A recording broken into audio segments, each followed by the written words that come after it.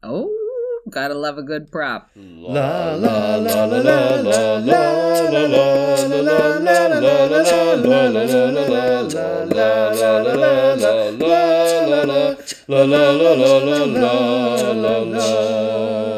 Hello and welcome to Think About Eurovision, a Eurovision podcast with me, Chris, a Eurovision fanatic from the UK.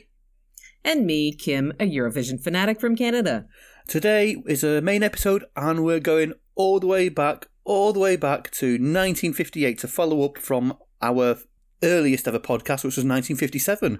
Yes, eventually I feel like we will get through all the years and we will have seen every Eurovision. And so now we can at least say we have seen the first two. Except 1956 because... Oh, except, it wasn't televised. Audio only, and it's out there, but I think it would be difficult to get through an audio only version. I think you're right. I have to say, there were parts of this one that were also difficult to get through. This was more difficult than 1957, I think. Yes, the voting. The voting was so brutal. I felt so bad for the woman, like the host. Oof. Yeah. Anyway, we will get to that, I'm sure.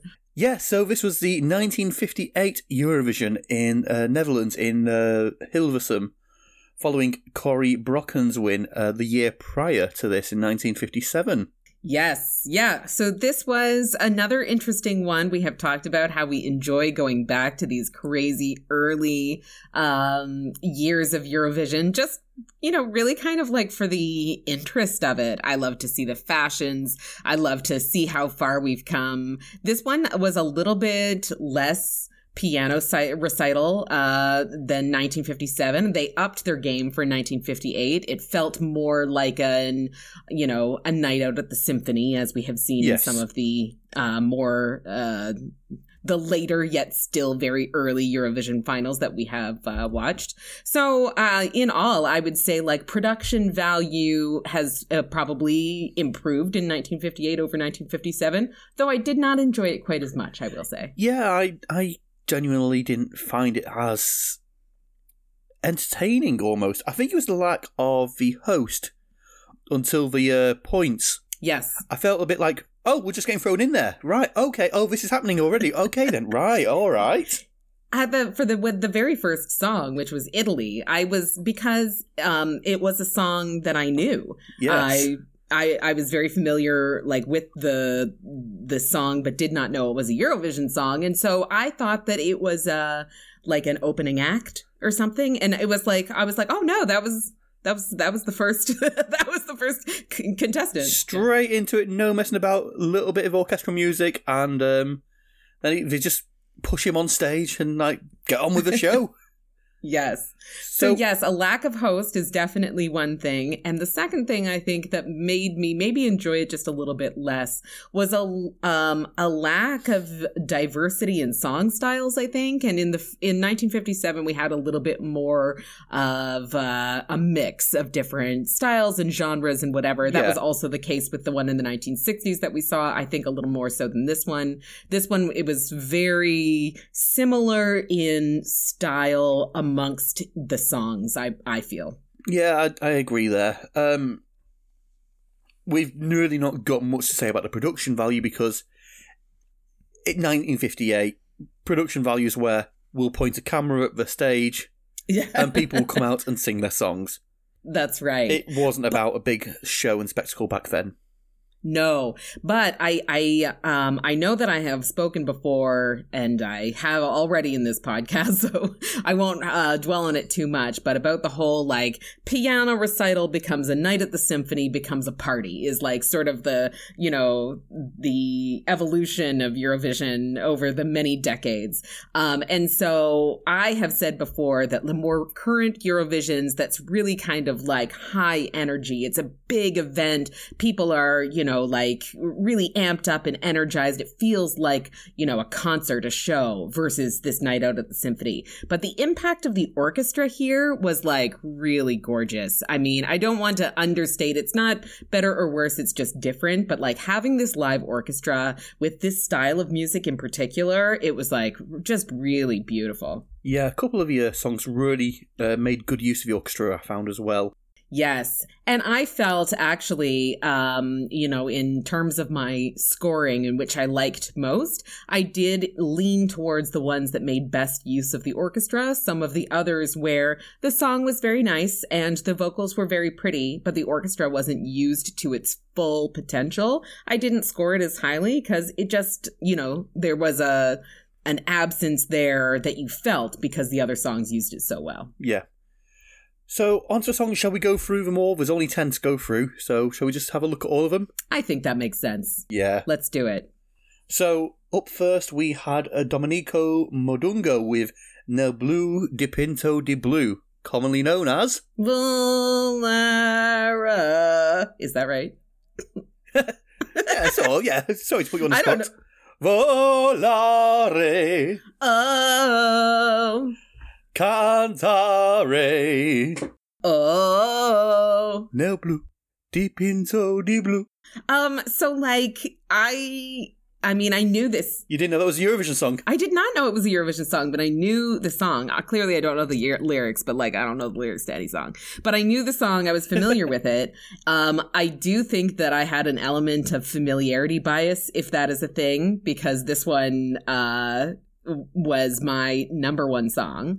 I liked... Same. Was it? Yeah? Yeah. So I don't know. I cannot pretend that I wasn't familiar with the song when I did the scoring, so I don't know if this would have been my favorite had I never heard it before, but it was catchy, it was fun, it felt like I was in a Martin Scorsese movie. I was down with this. There's a reason people still cover it to this day. Yeah. It holds up. It really does. And I think this and... a certain song by ABBA, Waterloo, I think they're the two biggest Eurovision songs that some people around the world will not know is a Eurovision song. Yeah, I think you're probably right. I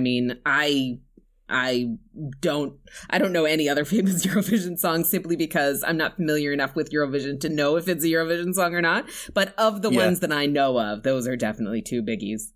On a side note, I'll mention, speaking of ABBA, is that I realized that we have covered every decade of Eurovision except the 70s. I think the 70s might need to make a future appearance because I am wondering what a 70s Eurovision looks like. That's a very good point. Maybe I actually prepared something already. I'm excited. I hope there's so much French and bell bottoms. I cannot wait. I love not only experiencing Eurovision, but experiencing the styles, musically and fashion and whatever of the era. That would be fun. But yes, yeah. So this song by Italy was one to go on to become quite famous for sure. Yeah, and I would argue this is probably the most well-known song that people don't realise is a Eurovision song. Because I think a lot of people know that ABBA got their big break through Eurovision. I feel that is a more well-known fact than Nel Blu Dipinto di Blu is a Eurovision song. Yes, I think I would say you're right on that. But that has sold 22 million copies worldwide, that song. Wow. Which makes it both one of the most popular Eurovision songs of all time and the most popular song to come from the Sanremo Music Festival from Italy, which, as I've discussed before, is a precursor to the Eurovision Song Contest. Right. Yeah, very interesting. And yet not the winner. It scored, third overall out of 10. So it scored very highly, but it was not the winning song. And we've talked before a little bit about how there is sometimes a difference between what pop culture and popular music is sort of leaning towards at the time versus what Eurovision is leaning towards. And so it doesn't always align. So I'm not terribly surprised that the winning Eurovision song is not necessarily the most popular song in pop culture.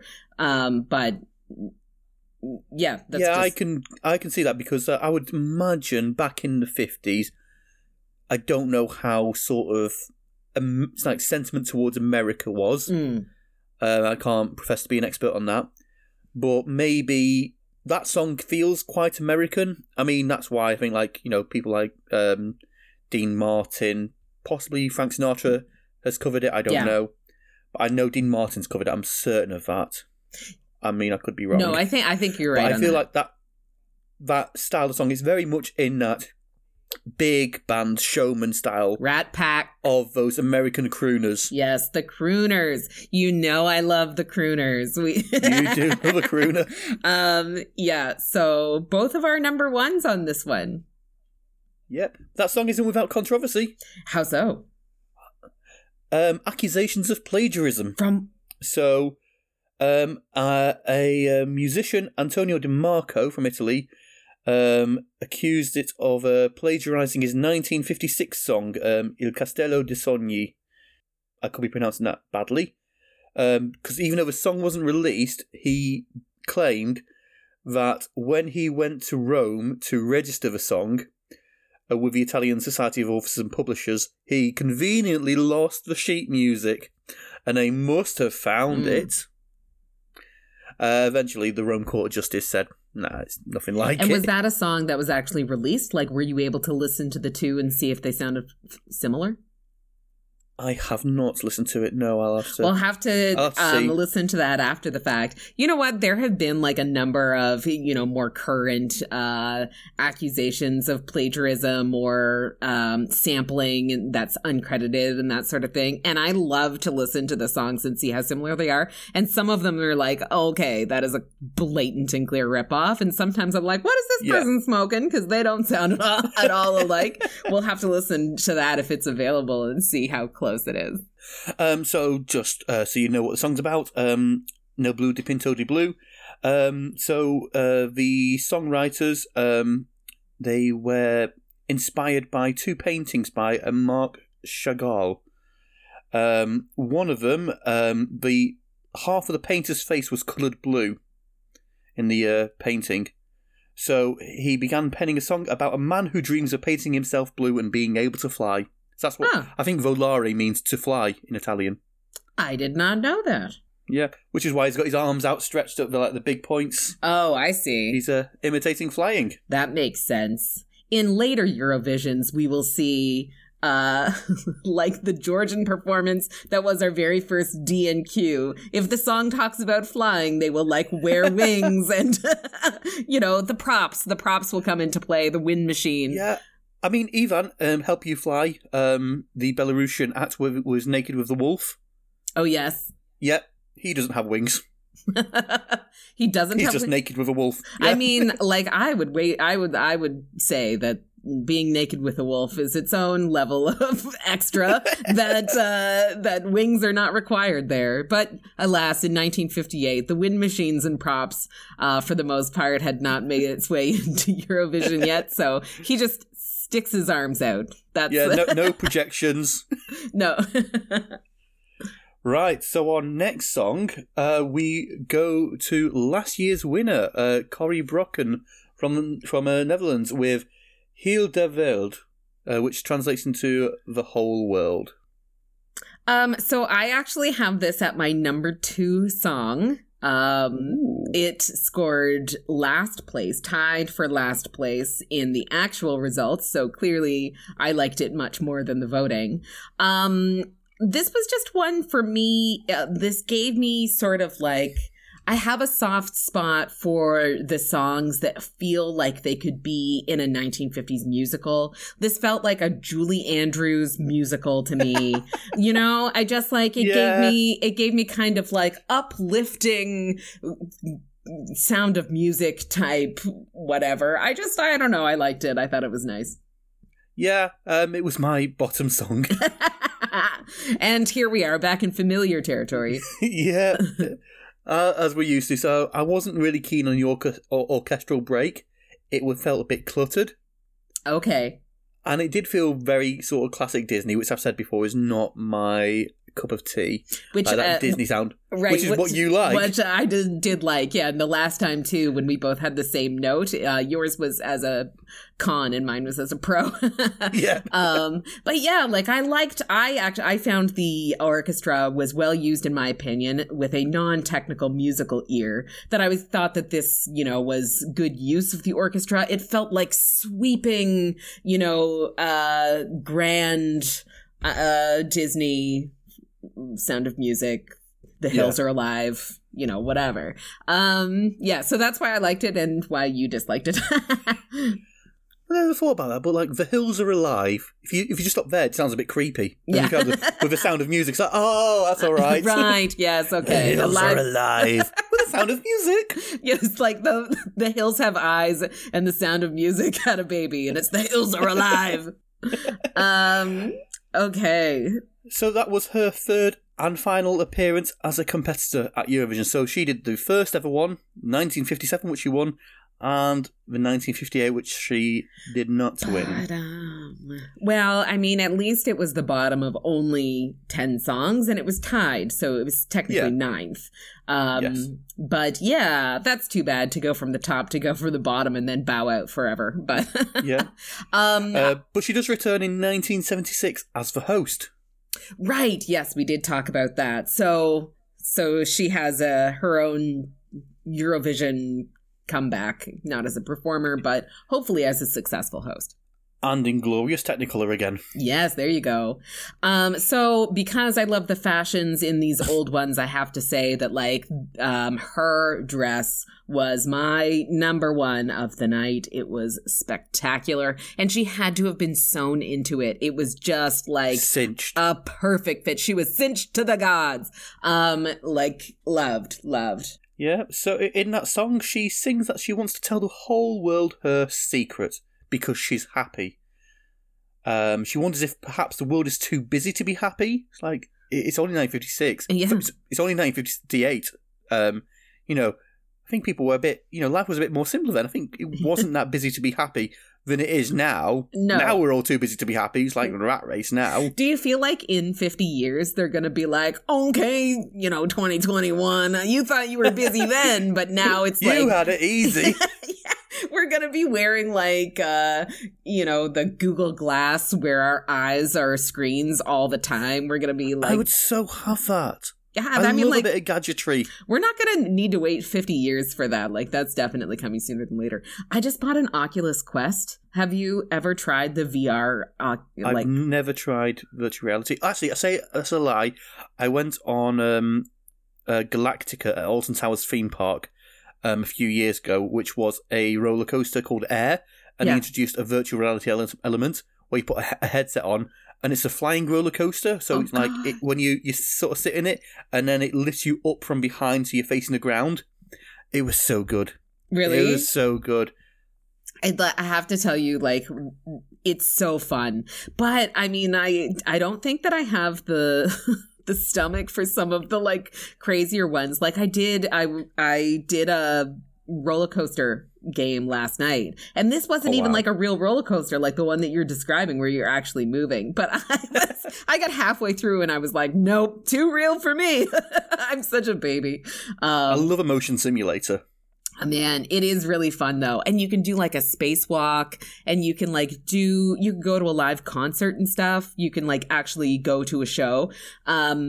And then, of course, there's lots of games and stuff that you can play. But you're right. In any case, we're probably going to have our, eyeglasses, computers, sooner than later. You said concerts. Imagine if you could go to a Eurovision concert through an Oculus Rift. That'd be amazing. What? Now I need one. Okay, well, now we're I have to see if that's possible. So yeah, in that song, Corey never tells us why she's happy, so that's a mystery. Well, it's a secret.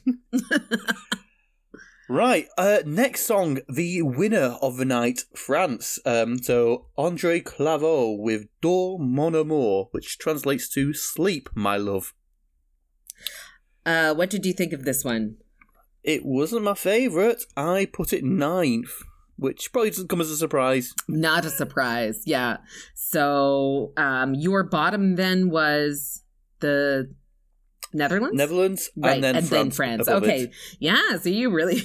we definitely are not on the same page on anything other than Italy, I think. I had France at number 4. This was one where it was like...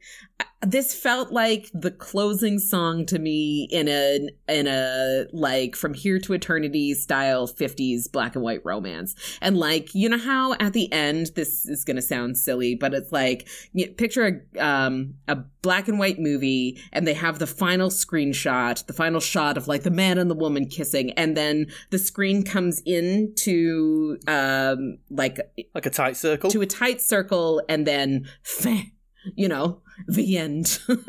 This felt like the song that would lead up to that, or I don't know, the song that Gene Kelly would dance to. I don't know, like, it felt romantic. Oh, I definitely got that. I mean, it's called Sleep My Love, which could sound a bit ominous, depending on how you say it. Yeah, but we're really like reading, we're really reading into these song titles. The hills are alive. Sleep, my love. Like, what's wrong with us? First ever male winner of Eurovision. Well, I mean, I think I'd be more impressed if there were more than two two winners before him. But even still, yes, that is a milestone. Yeah, I mean, to be honest, I did put that I would prefer it with a female singer. His voice just had a bit too much attack because it was so gentle musically. Like, the music element was so gentle and soft. His voice sounded a little bit too blah and in your face for overpowering. Me. Yeah, I would have preferred a softer voice. Yeah, I think I could see that. Although I did like his voice. There's a very distinct style of, you know, the 50s, and he embodied that. And I did like his voice, but I could see how it might have been just a bit better with a little less force. Yeah. Can I just say too at the end?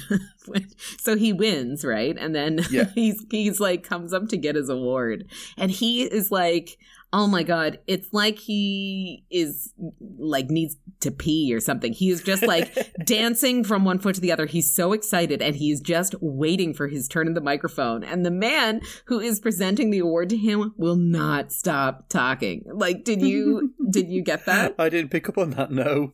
Oh my God, it was so funny to me. This man is presenting the award and goes on and on and on. And this guy from France, the winner, all he wants to do is like take the microphone and like, you know, say his thank yous and let me sing my song. Yeah, give a little speech or whatever. And he's literally like dancing on the spot like a 3-year-old who has to pee. It is funny. Yeah. Yeah. So that song is a lullaby to his lover, where he tells her to sleep while he muses on their love and the power of the night. Again, I'm going there again. The power of the night. Like bit Phantom of the Opera. Yeah, I would see that musical. Okay, yeah, so that was my number 4 and your number 9, but the winner overall. Yep. Next we have Luxembourg with Solange Berry with Un Grand Amour. So another song with amour in the title. So yeah, for anyone wanting to learn French, amour means love. Yes. Yeah, it was a very romantic love vibe that evening.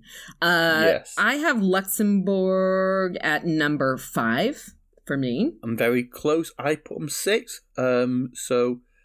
I thought you might like this one because it felt very Hollywood glamour. Yes, it did. And this was the one that I was thinking of in particular when I said earlier that I did count it against them a little bit when they didn't use the orchestra as fully as I thought some of the other songs did.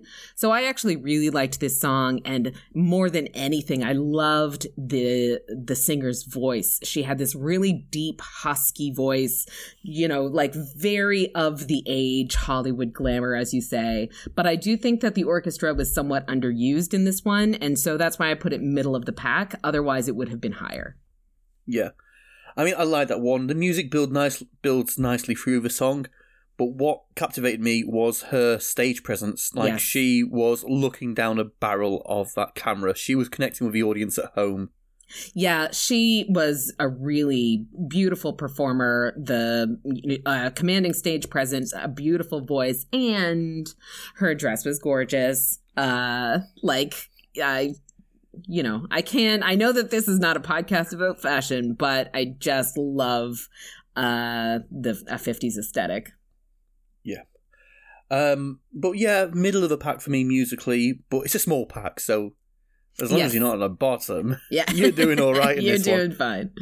And when I score these ones, I've got to remember, I have to put my personal taste aside and I have to sort of score it mentally differently to sort of thinking, in this style, which do I prefer? Rather than, because sometimes I'll sort of score the songs on my taste in music, but none of the songs really are my taste in music, so I need to sort of put my taste aside in like the really older years. Sure, yeah. And just go by what I think is the best song. That makes sense. Possibly going on to today's standards, which is why we both put Italy first, maybe. Yes, yeah, very true. So next we go to a debuting country. We go to Sweden with Alice Babs with Lilla Fana, which translates to Little Star. She sort of runs out onto the stage with a proper spring in a step. Yeah. It's sort of very sort of fairy tale opening, and then we get la la la la la la la la la. Yes, I did not score this one highly. I have it 8th out of 10. How did you do with this one? 4th. Oh, yeah. I did not like the la la la call and response with the orchestra. I thought it went on too long. That's what I like. I like the call and response of the orchestra. I've got in my notes about the call and response of the orchestra, and once the la's are sort of finished, like 34 seconds of la-ing. Yes, that was a long la la la.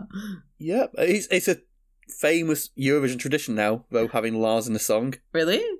I think there's a song that is just la's. Come on. I mean, we did have that one song that was all like buzzes, but that was kids. I'm going to have to check that, but I'm sure there's a song in Eurovision that is just solely la's. If there is actually a song that is nothing but la la la's that went to a Eurovision final, then that song deserves to win on nothing but the balls to send a song with nothing but la la's to Eurovision.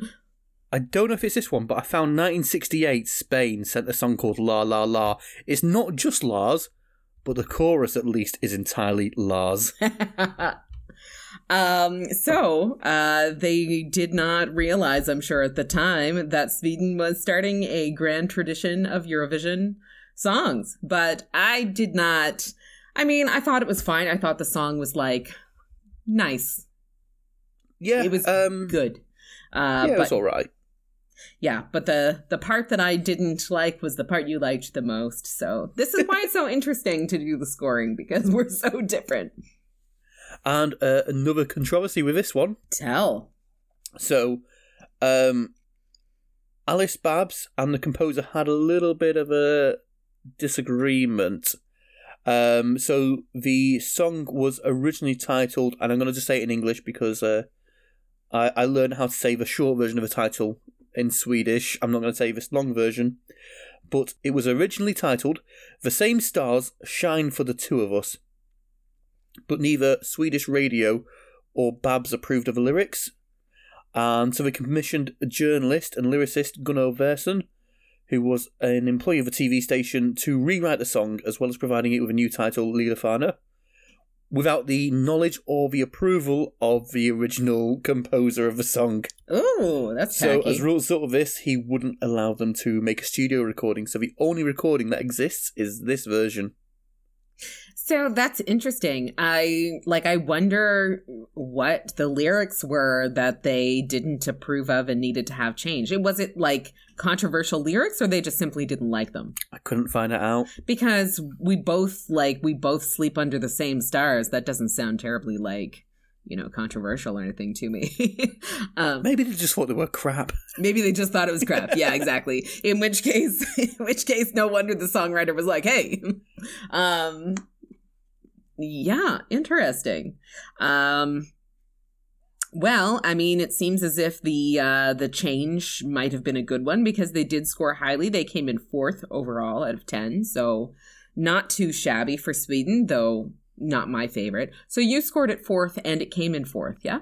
That is true. I hadn't even picked up on that. Ah, yeah. So I don't think I had. Oh, yes, I had Germany, which we will get to in a few songs. But there was one of mine was scored at the same rank as the overall result. And did you have any others other than this one? I'm just looking through now, and I think that is the only one. Yeah, that's the only one where I've agreed with the jury. Interesting. So next we get our first prop of the evening. Oh, gotta love a good prop. Yeah, so Denmark sent Raquel Rasteni with, right, let's try this. Jeg er lidt blau ulal min dagbog. I tore a page out of my diary. Yes. Thank God for Translate. I spent like a good 5 minutes earlier on just listening to like a text-to-speech converter. Did you? It sounded very good to me. Trying to learn how to say that and slowing it down and going over it again. So right now, phonetically, so I could at least make an attempt. Good for you for giving it a go. I wouldn't know the difference, but it sounded great to me. So until I found out the title and the meaning of the song, I was like, oh, she sat down, she's doing a crossword? Sudoku, maybe? Yeah. Writing. I thought she might be writing a letter, but no, she was writing in a diary. Yes, I do. I feel like I got a diary. I got her acting of writing in a diary translated to me. Yeah. Although I did not know what the song was about. But yes, we have a little bit of prop and acting. We're leaning into the Eurovision extraness, starting with this one. I put this was Denmark, yeah. Right? I put it at number 6 for me. I put it a lot higher. I put it 3rd. Oh, very good. Yeah. So what set this one apart for you? Decent time signature. So it was at one stage I could tell it was an 8/4 time signature, and then it sort of slowed down into a different time signature I couldn't work out. And we mentioned last time I enjoy a weird time signature. Yeah. And just the fact that, there was a bit of a prop usage, and, rather than sort of standing up at first, she was sat down on a chair, doing a little bit of acting, a little bit of a play before the song. I just enjoyed that, and it was like a sort of sign of things to come in Eurovision.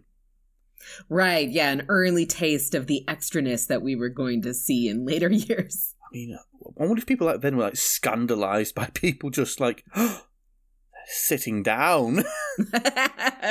You're like, no, you stand in front of a microphone and the most you can do is spread your arms if you're singing about flying. That is the acceptable amount of talking property. About Domenico spreading his arms if he was flying.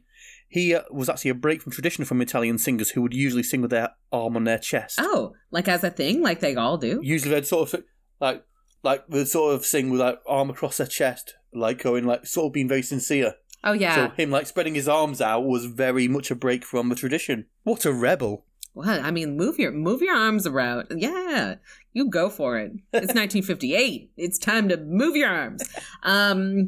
Yeah, so not being like well versed in the technicalities of music, so I did not notice the time change. But I will say that I did notice the beat of the song, like without knowing. I think I must have been appreciating what you're talking about. Yeah. So the beat of the song I really liked. I liked the song more than I liked the performance. I thought the vocal performance wasn't as strong as some of the others. And aside from like the cute diary prop stuff, I didn't find that the singer was as commanding a presence as some of the others. So I think I liked the song a little more than I liked the performer, and so that's where it came about middle of the pack for me. Yeah. So in that song, she is singing about apologising to either a friend or a lover. The lyrics are kind of unclear for her actions. And suggesting that the other party needs to do likewise. And she sings that she regrets the words she used, so she tore a page out of her diary. Which is why she tears a page out of her diary at the start of the song. Okay. Very literal. Makes sense. Very literal, yes. Very good.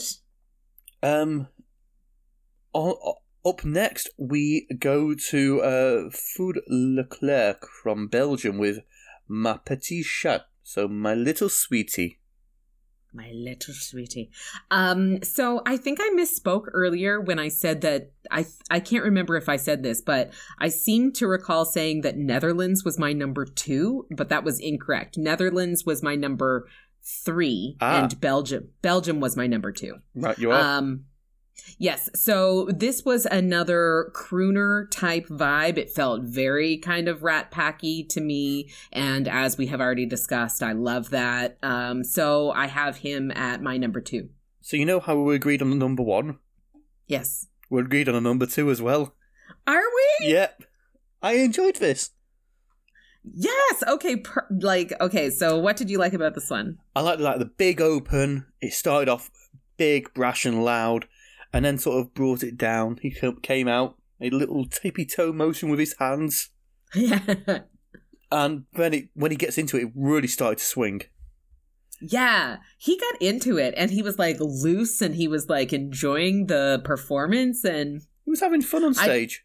He was having fun, and I do think that this style of music has held, like, it's stood up over time, better than some others, I think, amongst these performances. There's a reason why we still know who, like, some of the big crooners are, and there's a reason why we have modern day crooners like Michael Bublé and stuff like that. Like, I do think that maybe evaluating these songs with a 2021 viewpoint, as we've said before, it kind of like colors our voting a bit, and so we both voted these crooner ones 1 and 2. That's interesting. Yeah, and again, just like the last song, interesting use of time signatures. I like that it was in at one point it was in 4/4, which is your standard 1 2 3 4 1 2 3 4. So it would then go into a swing rhythm, so a 3/4 time signature would go 1 2 3 1 2 3 1 2 3 1 2 3. I like that. Yeah. I am a sucker for using a time signature that's not just 4/4. Yeah, mix it up a little, keep it interesting. Yeah, I agree. Not much details on the meaning of this song, other than it's him walking through a rough part of town and finding, brackets, and ultimately marrying the girl of his dreams. Oh. So he likes a bit of rough, apparently. Is what I'm taking from that. Fair enough. You do you, Belgium. Yeah, that was a good song. I enjoyed it. Yep. Now we go to another returning contender from 1957. So, on the topic of props, remember in 1957 we had our first ever use of a prop with a telephone. Telephone. We go to Margot Hilscher with Für 2 Groschen Musik, 2-penny music. And she comes out looking like Gothy Kendall when she was dressed as the Queen on Drag Race UK. My memory is so bad. I don't remember. I know when I'm in the season, I'm really in it. And then afterwards, it's just like, boop, out of my brain. So I'll have to look that up. Yeah. So what did you think of this one? Again, a big sucker for a prop in the early contests. I'm like, yes, you wrote a prop. You're like, you're ahead of the time. You know what's coming. These little teeny tiny props. So the telephone in 1957, the diary, and for Margot Hilscher, the 7-inch records. All that adds up to a man in a giant hamster wheel. For 1958 standards, this woman was in a hamster wheel. So she had a sash, or as Roxy Andrews would call it, a schar, which said Miss Jukebox, and she was singing about the simple joy which can be had by paying a small sum of money to hear music. And then she... Well, that's a lovely sentiment and a nice breakaway from lovers. Singing about love, yeah. It's always about lovers. Love of music. Yeah, love of music. Rather than just, oh, it's a girl, it's a boy, I'm in love. So I think based on what you have said so far, I likely scored this lower than you did. I have it at 7th, which is also in line with where it came in the actual I put it result. 5th. So, bang in the middle. Just some songs that I think musically were more entertaining, but I did enjoy, as I say, the props. I also enjoyed that there was one moment where the orchestra all went, hey! And I quite liked that bit. I know, I did like that. I noticed that and I liked that. On the whole, I found the song to be a little bit, what's a good, like cheesy, I guess, which I mean, maybe is not, like a fair criticism because a lot of these songs are cheesy, but yeah, I don't know. I found, the props were fun, but I just didn't like the song as much as some of the others. I quite liked like the miming of a record going round. That was weird, although rather than, she couldn't make it like spin round. She had to sort of like oscillate it, I guess, is a motion. I know, like our listeners can't see me, but as soon as you say that, I know exactly the movement. I'm trying to do it right now. I think the way to describe it to anyone listening, I mean, what movement are they on about? Imagine doing a hula hoop, but holding a plate in front of you whilst you're hula hooping, and I mean the motion that the plate is making is the motion she was making with the records. Right? Yeah, it did not clue into me that she was making that movement so that the records were spinning. I was just like, that's a funny dance move, but sure. Right, we've got 2 songs left. So after Germany, we go over the border to Austria. To Liane Augustin with Die ganze Welt braucht Liebe, The Whole World Needs. I didn't love it. I put it 8th, this one. I put this 9th. 9th, yeah, we're very close on that. All I could sort of say about it is a lovely lilting voice. I don't know why people think that German is an aggressive language, because this proves that it's not.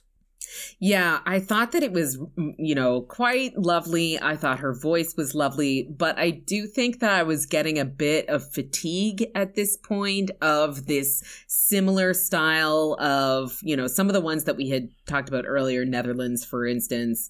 So at this point in the contest, it felt like nothing new. And so I think that in my scoring, at least, this one was ranked lower because it felt a little sort of boring at this point. Yeah. Have a wild stab in the dark what she was singing about. Was it love? How did you guess? She was singing about how the entire world needs love and asked if it should be any different for her, and eventually answers her own question by saying, no, it shouldn't. You're right. Like, yeah, well, duh. You are right. Also, she looked gorgeous in her dress. Of course. The dresses were all gorgeous, although, somewhat understated in comparison to by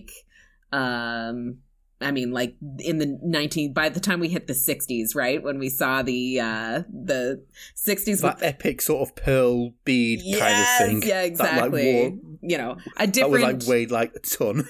Exactly, yes. A different era and obviously a different style, but just they all look gorgeous. Yep.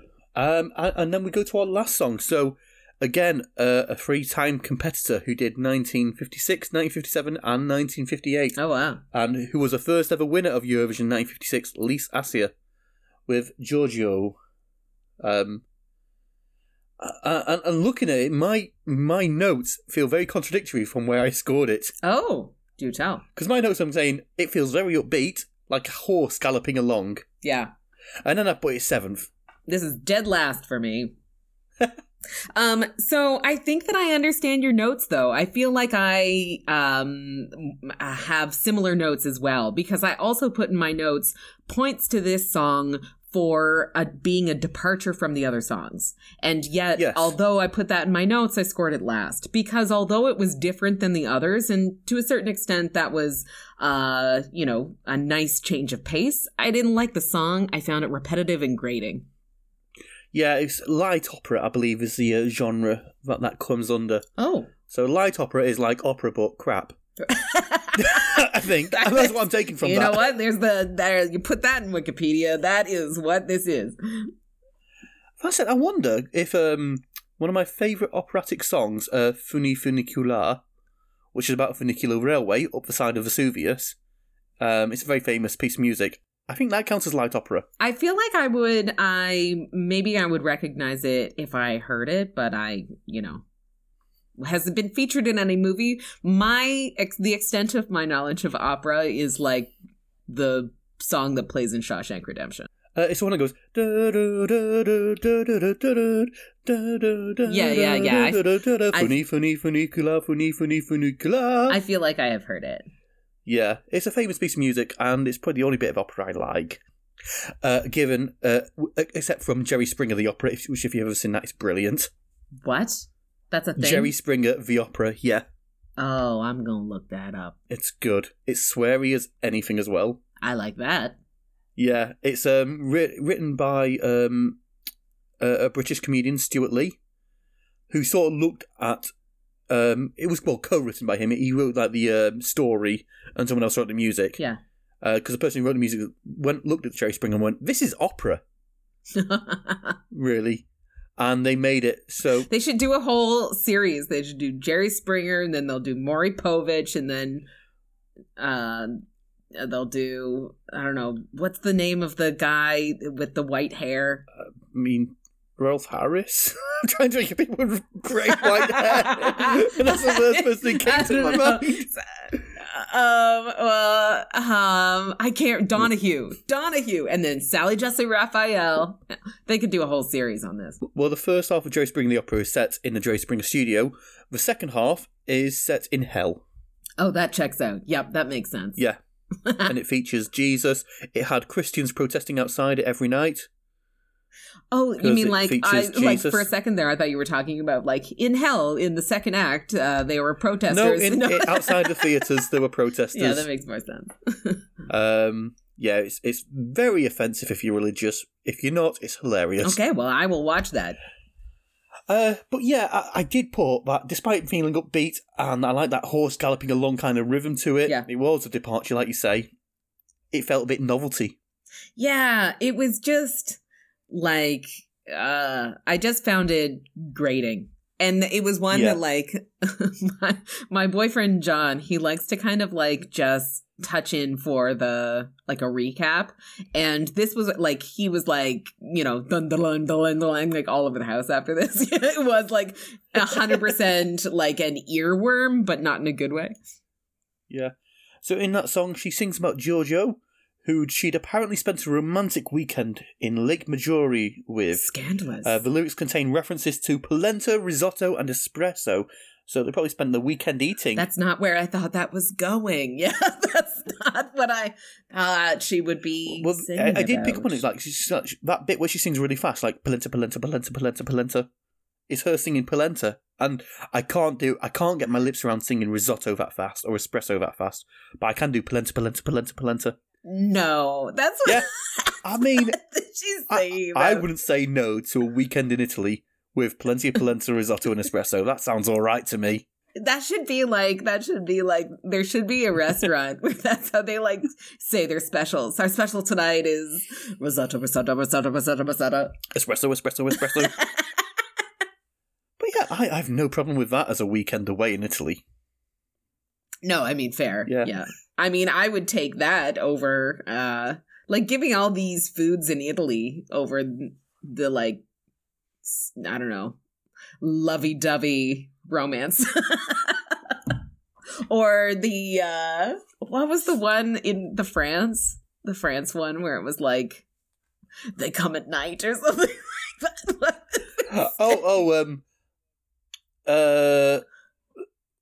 The Sleep, My Love, that one. And what did I say? They come at night. The lyrics out where he sort of sings about muses on their love and the power of the night. Oh my God, you can tell I'm not a romantic. Yeah, nor am I. Okay, well, so that was all 10 songs. All 10 songs. We don't have... After that, Italy gets to perform again because it wasn't broadcast to all the countries listening and watching. They didn't get it. So he gets to do a reprisal of his song. Yes, yeah, technical difficulties, and then those difficulties continue all the way through the voting. This was painful. It was painful, but I mean, like, I watched all of it. Just, like, normally I do kind of like skip through the voting, or I do something else while it plays and whatever. But the voting was quite short. It did. That was a good thing. Yeah. I mean, I like the scoreboard. It looked like the cricket scoreboard from a village green. Oh, for sure. Yeah, yeah. I like the low-tech one, though. Like just a wheel of numbers behind it and just running around. Oh, yeah. I definitely pictured somebody back there just being like, scroll. So the voting was a little different, wasn't it? It was like they had an allotment of votes and they could just put them wherever they wanted. So, yeah. So basically what happened was each country had 10 jurors who chose their favourite song. I see. And they just gave 1 point to each juror's favourite song. So the first country to vote, they really split their vote. But then, Italy, I think they put 6 to 1 and 4 for another. So it was just based on how they want to split their votes. So Italy gave France 6 and Switzerland 4. Right, yeah. And then the first country that voted, as you said, I don't remember which it was. It was like, they gave like 1 point to every single performer, pretty much. They gave 1 point to everyone except Denmark and Germany. Yeah. And that was like, I didn't realize what was happening at first, that I was like, I don't understand what's going on. Like, why are they just saying 1-1? I don't get it. But obviously I caught on by the end of it. But then there was like, who was the country that just kept talking? And she was like, wait, please Austria. wait. I have to repeat what you're saying. Please repeat. Austria had a train to catch. Yeah, exactly. They're just like... He was like, I've got places to go. And then she was on the phone for a while and she was like, there was an error and this was supposed to be this. And so they made the change. And then she was like, actually, there was no error. It was a train wreck. Yeah. Props to Germany. Very efficient. They did not mess around, Germany. It was like, these are the points. Thank you. Bye. Goodbye. Auf Wiedersehen. Yes, so I mean, with no host to speak of, really, no postcards or anything, they did do a bit of like a halftime performance. It was the wedding dance that the orchestra did. Yeah, so we had the wedding dance by the Metropole Orchestra. So they did between like halfway through the songs. That song was called The Wedding Dance. And I recognise the second piece they did between all the acts and the scoring, but I can't, for the love nor money, find out what that piece of music's called. I recognised it, though. I don't remember recognizing it, but I'll have to go back and listen again just in case.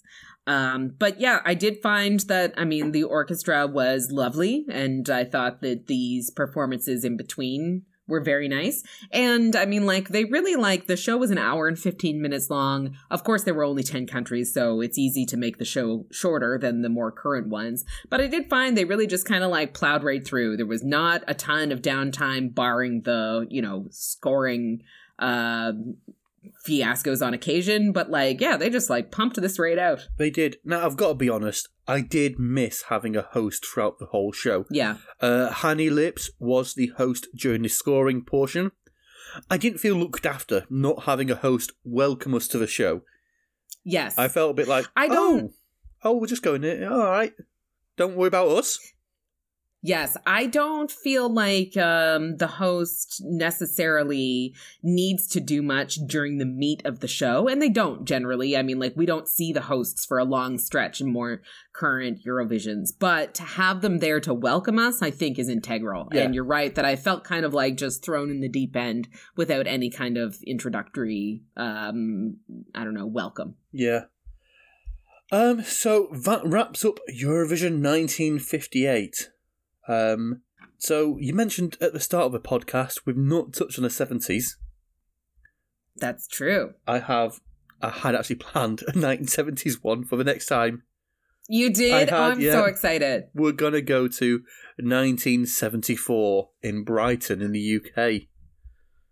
1974. Yes, a very famous year in Eurovision. I was going to say, I think I recognize that year. Yes, what year do you reckon that might be famous for, maybe? Waterloo. Yep. Do Waterloo. I don't know lyrics. The year where Waterloo, dooby-doo, Waterloo won the Eurovision Song Contest. I can tell already what my top one's going to be. I'm going to really try not to let my familiarity bias get in the way, but how can it not be the number one? I'm wondering what you're going to make of the interval act. The interval act, I don't know if it's something you had in Canada. Oh, that sounds intriguing. You might be like, oh, this is a throwback. Or you might be like, what? Okay, I'm really interested. Excuse me, what? I can't wait. The 70s are going to be, that's going to be a vibe. It's going to be something. Yeah. Okay, well, that is very exciting. I can't wait to do that next time. Indeed. Right then. Until next time. Bye. Bye. La la la la la la la la la.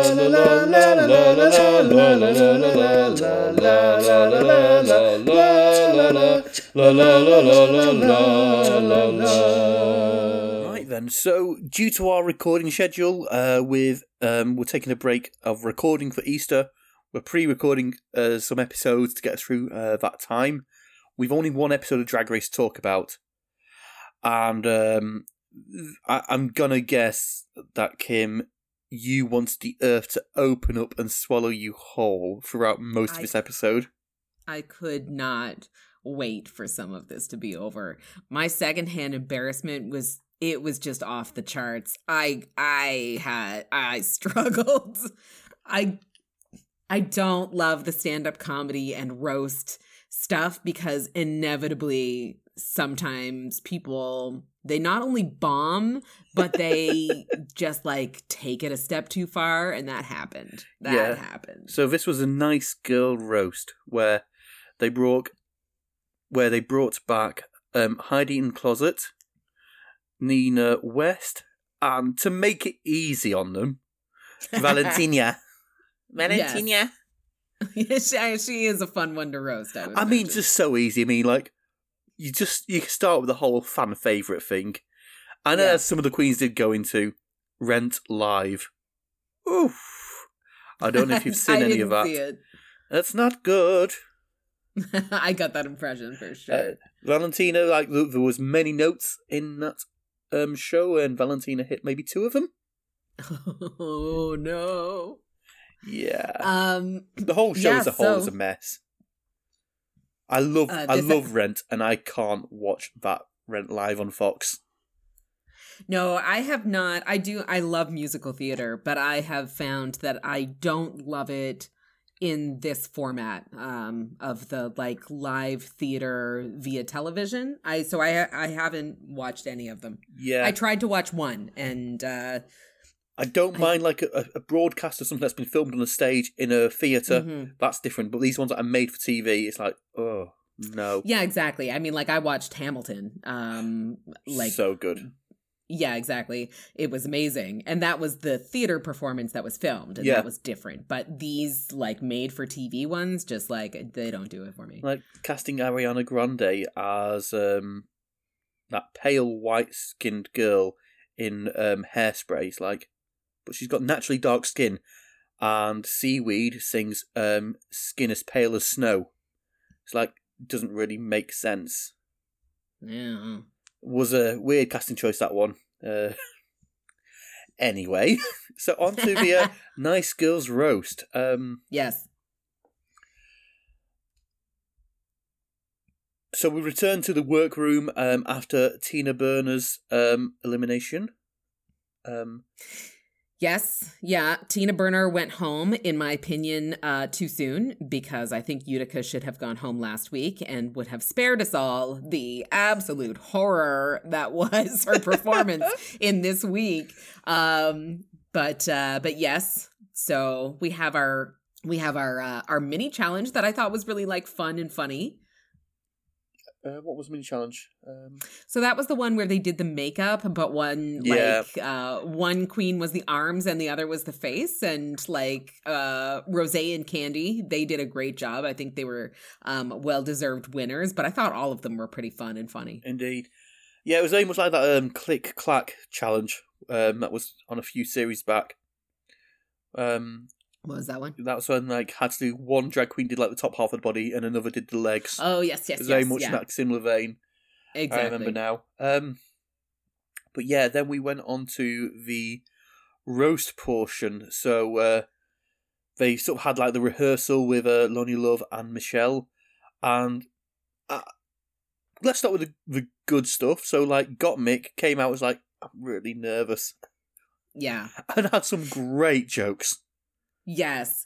I think that Gottmik is just such a total package, and I think that she just like has some areas that maybe she hasn't fully developed or is outside of her comfort zone, but she is naturally good at it, which we saw here. So it's just a matter of building confidence more so than like, you know, trying to get past a lack of ability, because she has the ability. It's there. And then, I mean, like she did great in the end. Yeah. To be fair, I would have put her above Candy for the win. You're kidding. No. I would not agree with you there. Because for me, Candy was pretty confident she could do well. Gottmik was nervous she could do well. I would have given it to the person who felt like they'd overcome more of a challenge. I don't know. I mean, I understand where you're coming from there. I definitely love a root for the underdog as well. And I think that sometimes does make a very compelling story to see that this person overcame their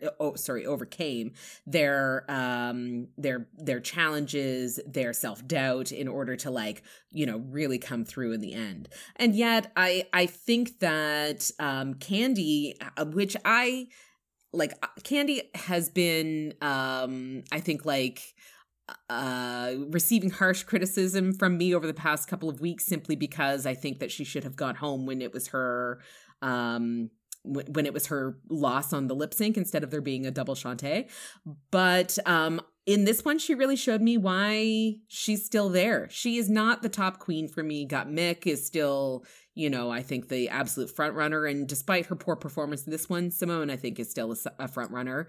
But Candy Muse really kind of like showed me that, you know, she is still deserving and amongst the top performers, despite being in the bottom and potentially have gone home a couple of weeks ago. So I don't know. I mean, like, so for me, that did feel like a bit of a comeback for Candy Muse, maybe only in my own opinion, but like, yeah, I liked that she finally won a challenge. I thought she was deserving of this one. Yeah. In the sort of rehearsals, run-throughs, Candy Muse was all right in the run-through. There's no real sort of, nothing to talk about there. But Simone was given some direction and stuck her fingers in her ears and went, nah, I'm going to do the same thing I did.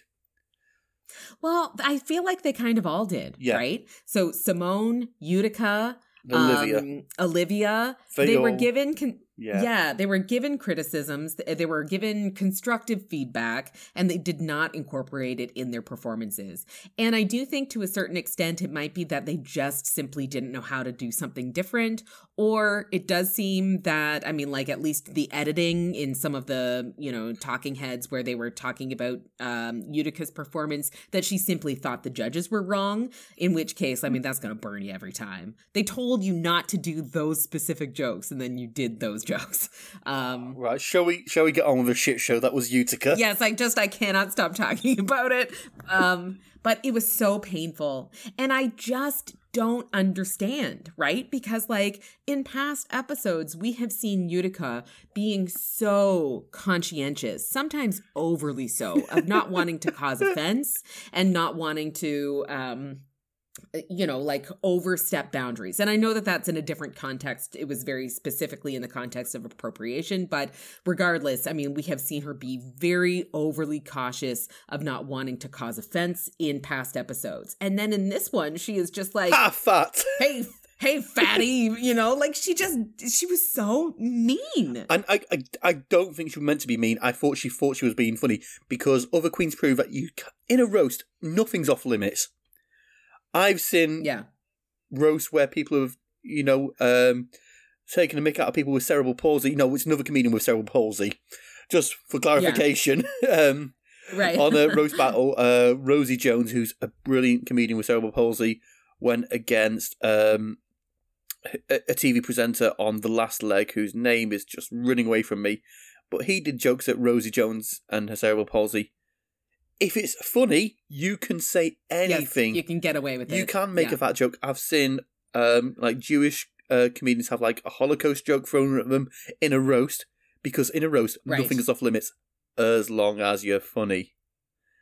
That's right. We saw other fat jokes in this roast. Got Mick had one for Ross about the pizza guy, right? And it was hilarious.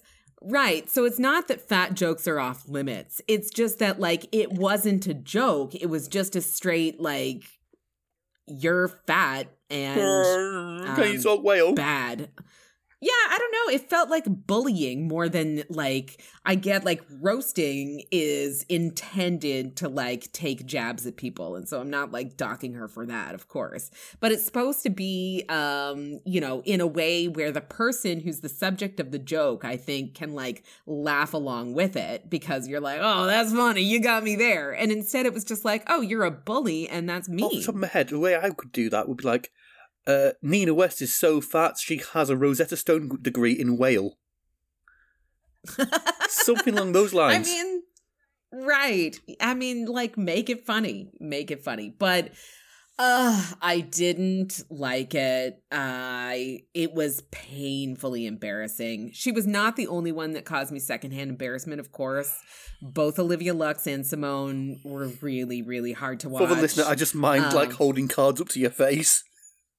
Oh, God, yes. Olivia Lux, I understand what she was trying to do. She was really trying to lean into nice girl so that it could be cutting, but unexpected. She wasn't funny or cutting. But she wasn't funny, yeah. It was just bad. I would have put Olivia in the bottom with Utica, based purely on report card, because Simone was not any better than Olivia in this challenge, but they were equally bad in my opinion and equally hard to watch. Yeah, I think Simone had better jokes than Olivia. Her problem was getting to the punchline fast enough before you lost interest in the joke. You gotta be funny and you gotta be quick. Yeah, that's right. I was a little bit surprised, and the judges pointed this out, of course, that I was surprised that Rosé was not as funny as she was in the rehearsal. I thought it was going to be a clear win for Rosé. Yes. Yeah, I think that it was just maybe she got a little overconfident, or maybe she, I don't know, didn't want to repeat the same material or something, and so she came up with different jokes, but for whatever reason she did not do as well as I thought that she would, despite doing a very respectable job. But yeah, on the whole, these challenges are never my favorite, but I don't recall, I'm sure there are some, but I don't recall another where there was such clear tops and bottoms that it was oh, this is funny, oh, this is painful, oh, this is funny, oh, this is painful. It was such a roller coaster every single performer. It was clear to me that Utica was going to be going home from the moment she walked off stage, and Candy had to get the audience, the very limited audience, back on side. Yeah, it was Speaking bad. of which, is another reason I would have given Got Mick the win. Because she came. I think I just called Got Mick Candy. Before. Yes, you did. Sorry, it was Got Mick. But because Got Mick had to get the audience back on side, I would have given the win to Got Mick for that as well. Harder job. And because of that, she was not, of course they went in with prepared jokes, right? But she was not able probably to have prepared to bring the audience back on side after Utica did such a terrible job. She would have had to go off the cuff on okay, the tension in the room has, is palpable. The mood has turned. I need to just kind of throw some zingers at Utica's expense in order to made that good UTI joke. Yeah, exactly. I don't know. Maybe she did have that prepared already, but it felt pretty natural. And I would agree that Gottmik did a great job following a really bad act. Since she didn't win, I was put a very confident second place in that challenge. Yeah, I think that she did a really great job, and for the reasons that you've said, maybe, and because Rosé might have been a bit complacent in her performance, that like Gottmik might have edged her out a little bit. Indeed. And so, yeah, they lip-synced to No Tears Left to Cry by Ariana Grande, and as we've discussed, Utica rightly went home. Yes, I think that it was her time. I think that it was past time, as I have said. So I think that Utica brought some like interesting looks. Some, you know, she had that one lip sync that she really surprised me, and I thought the first one that she won, that I was like, oh, you know, like she has this quirkiness that in some ways I think is really interesting and really fun to look at, and in other ways I think that her awkwardness and like, you know, I think that she just didn't perform, and she wasn't as well rounded as some of the other queens, and her awkwardness got the better of her. Future All-Stars, maybe. So we have 5 queens remaining, I think. And 12 episodes remaining. Yeah, exactly. So I do think, I mean, Olivia Lux, you're in danger, girl. I do think that that she might be next on the chopping block. Because it's been a few weeks in a row where she has been a little lackluster, and after Candy's strong performance in this one, she has you know, edged Olivia out, I think, in the top 4 in my opinion. Right then, so that's it for now. So as mentioned before, next episode we'll be discussing the 1974 Eurovision Song Contest. So until next time, bye. Bye. La la la la la la la la la la la